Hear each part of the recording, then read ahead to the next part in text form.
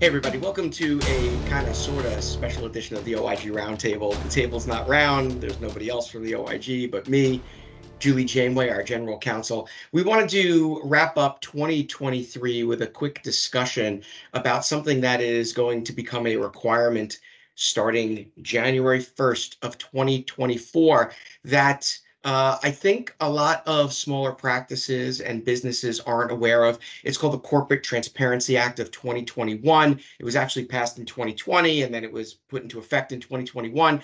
And the first year of reporting is going to be January 1st of 2024. For those of you that are familiar with FinCEN, which is an offshoot of the Department of Treasury for things like currency transaction reports and the like, this is part of what is going to be part of FinCEN. So Julie, tell us a little bit about what this is and why it is important for providers to understand. It's hi everybody out there in TV land. It's really important because this is national reporting, much like you have to report your taxes. Okay, so it goes into effect on January 1st of 2024. We'll get to that in just a second.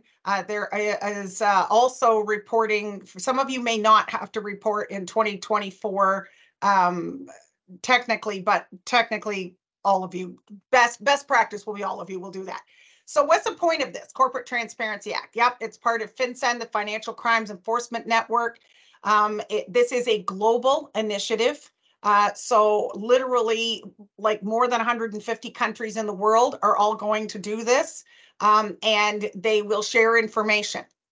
So the point of this is to combat the use of shell companies. In many countries, shell companies are illegal, much of Asia, I can tell you. And because shell companies are often used for illicit activities such as money laundering, terrorism financing, for which health care fraud is a major contributor in this country. Hate to tell you that. And all kinds of other illegal activities that go on, including human trafficking and all manner of things. Yeah, it's important. And so the thing about FinCEN and the requirements for reporting, it's a law enforcement tool. And you bring up a good point, which is the shell companies. And one of the biggest challenges in conducting any fraud investigation, and I can tell you from the experience that I had at the OIG and healthcare fraud, is shell companies are a huge problem and tracing all of that money. So what this is really going to do is it's going to require reporting companies to register what is known as personally identifiable information. And so there's going to be some PII that's going to have to be reported for what they call the beneficial owners. Beneficial owners are not nominal owners. Beneficial owners are the actual owners. Nominal owners are sometimes known as straw owners, or the things that create shell companies. And so what this is going to do is it's going to create an environment where beneficial owners are going to have to report to FinCEN through the Department of Treasury on who the owners are. And it's just a few pieces of information, and we'll talk in a minute about how companies can do that. But reporting companies, here's the catch. Reporting companies that are formed or registered to do business in the U.S. after January 1st of 2024 will be required to submit this beneficial ownership information to FinCEN within 30 days of formation or registration. So the question is going to be, what happens if your company existed before January 1st of 2024? So if you're an existing company that's been in effect before January 1st of 2024, you've got to get that stuff done. You've got a year to do that reporting because you've got to get your ducks in a row. You've got to get it done. The easiest way to do it is when you file your taxes, you have your accountant or your attorney do it as part of that. So Julie, let's talk a little bit about some of the definitions, right? So let's talk about what reporting companies are, and let's talk about who's really impacted by this. All right.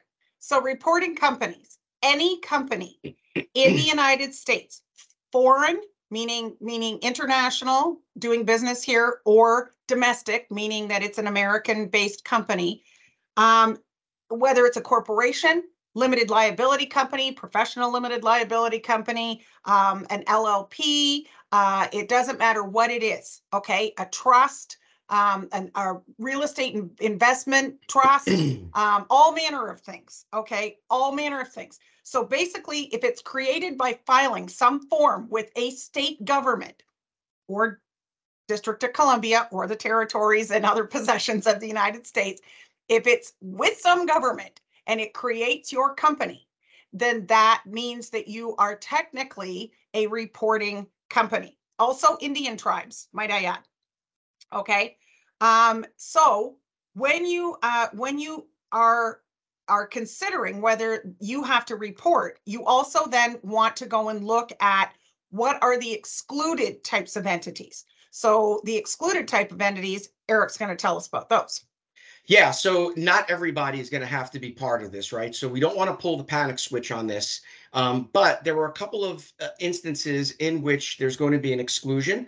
But I'm going to tell you that, in our review of this, and Julie's been to some training courses, and we've talked about this a little bit internally, is the fact that a lot of provider groups that are out there are going to be included. So there are some regulations that you can cross-reference through Internal Revenue Code. So 501As, 501Cs, 508As, 527As. By the way, I'm reading this off of some cheat sheets because nobody should know this off the top of their head. And 527E1s. People know 501Cs. I don't even know what a 527 is. I know the other ones, but I don't know what those are. True story. Most people know 501C3, right? Because that's going to be not-for-profits, and everybody knows that. But accounting firms, insurance companies, security dealers, credit unions, banks, and what are known as large operating organizations. And a large operating organization, for the purposes of this statute, are going to be organizations that employ more than 20 full-time people, more than. So if you have 20 or less, or you have a combination that are 20 or less full-time and part-time employees, because it's full-time, you are going to be excluded.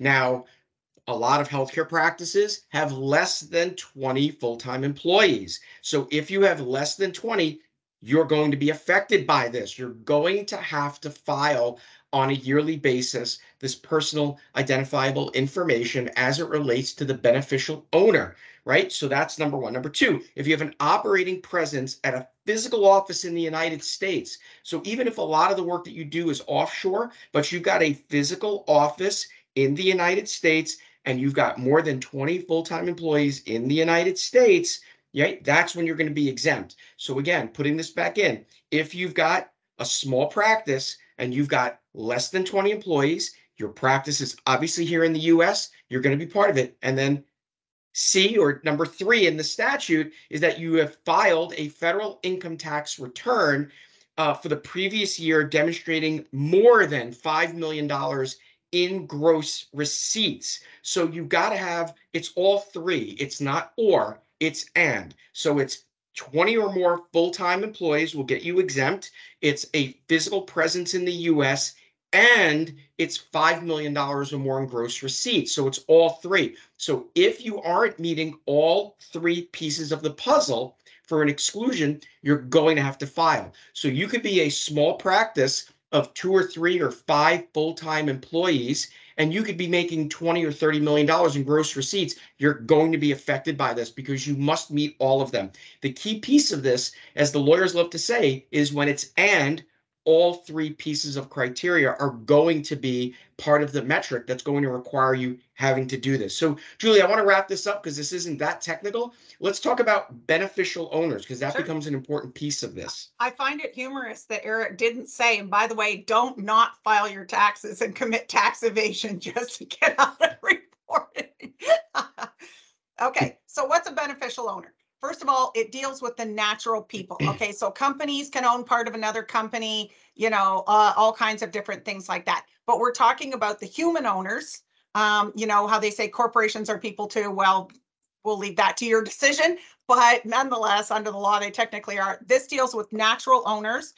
And we're only talking about those people who have an ownership interest that exercise substantial control over the reporting company, over the company, or here's an owns or controls at least 25% of the ownership interests of the company. Now, there are 2 tests to determine whether you deal with these. We're going to give you a link to a phenomenal resource from our friends at the Catton firm, big national and international firm, that you can look up those little tests and see if you fit. Okay. Also, company applicants, for any of you who are out there who are attorneys or are married to attorneys or love an attorney or somewhat hate an attorney, I don't know. Company applicants have to be identified. And these are people that One, an individual who directly files a document to file the to create the organization or to keep it going year after year, those annual reports with a state, or as I defined that, or the individual who is primarily responsible for directing or controlling the filing. So these two people, and oftentimes it's the lawyer who does the filing, but it's the business owner who does the controlling. So even lawyers get hooked into this in having to file our PII as well. Is a good example. If that doesn't make sense to you, it's an example in our resource that we're putting in for you. Tell us about the nasty penalties, Eric.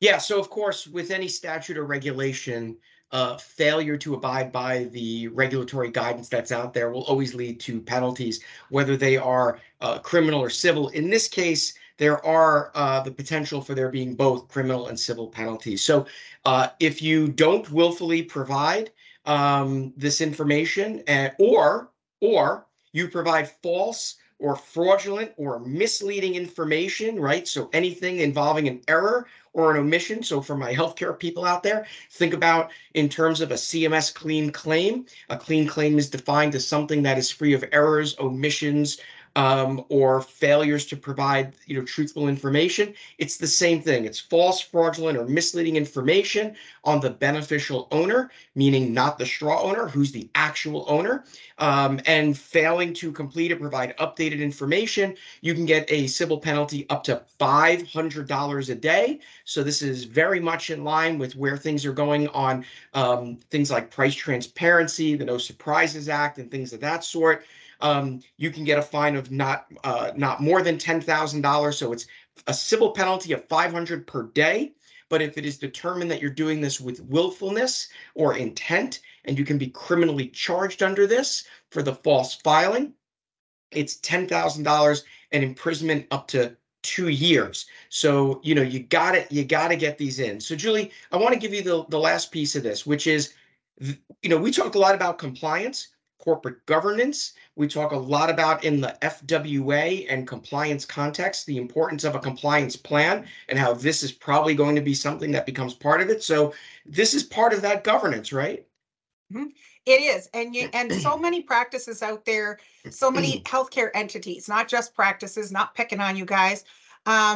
You don't have good governance compliance. I spend a lot of time with clients cleaning up all of your governance, because you should. It gives you liability, a certain amount of liability protection, and a number of other things. It keeps your business open. It keeps your EIN from expiring, your tax ID number, all kinds of things.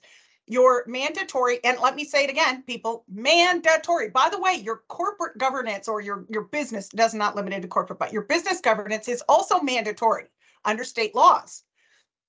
So those two things are mandatory, and now they're going to require this, okay? It's going to be part and parcel, the same as your taxes are. So call me. If you don't have these things, you don't know how to do it, you can call us here at Advize, give us an email. We'll drop our emails in for you. And me, Eric, Emily Wolfston, any of us, and we can help you with those things, okay? Get you up to speed and get you cleaned up. The synopsis that we're going to give you, download it. And if your accountant or your attorney is unaware, and I hate to say it, there are many, many attorneys, especially health law attorneys, because this tends to be more of a business attorney thing. I happen to be wear many of these hats. They aren't aware of this. So give them this document, shoot it over to them electronically, and help bring them up to speed as well. But get your filings in fast. And don't try and wait till the end of the year, because you will forget. That's why we're saying tie it to your taxes, and then you're good for the year. Okay. So thank you for your time and attention. Happy New Year to all of you from Advize. And if we can help you out with anything, we offer a ton of different services. Give us a call. I'm always here, your friendly attorney. And we'll see you in the new year. Yeah. Thanks everybody for tuning in. Have a great new year, and we'll see you in 2024 with an all new bunch of OIG roundtables, LinkedIn Lives, and a whole bunch of new stuff coming out from Julie and Emily and the legal team. See you next year, everyone. Bye-bye.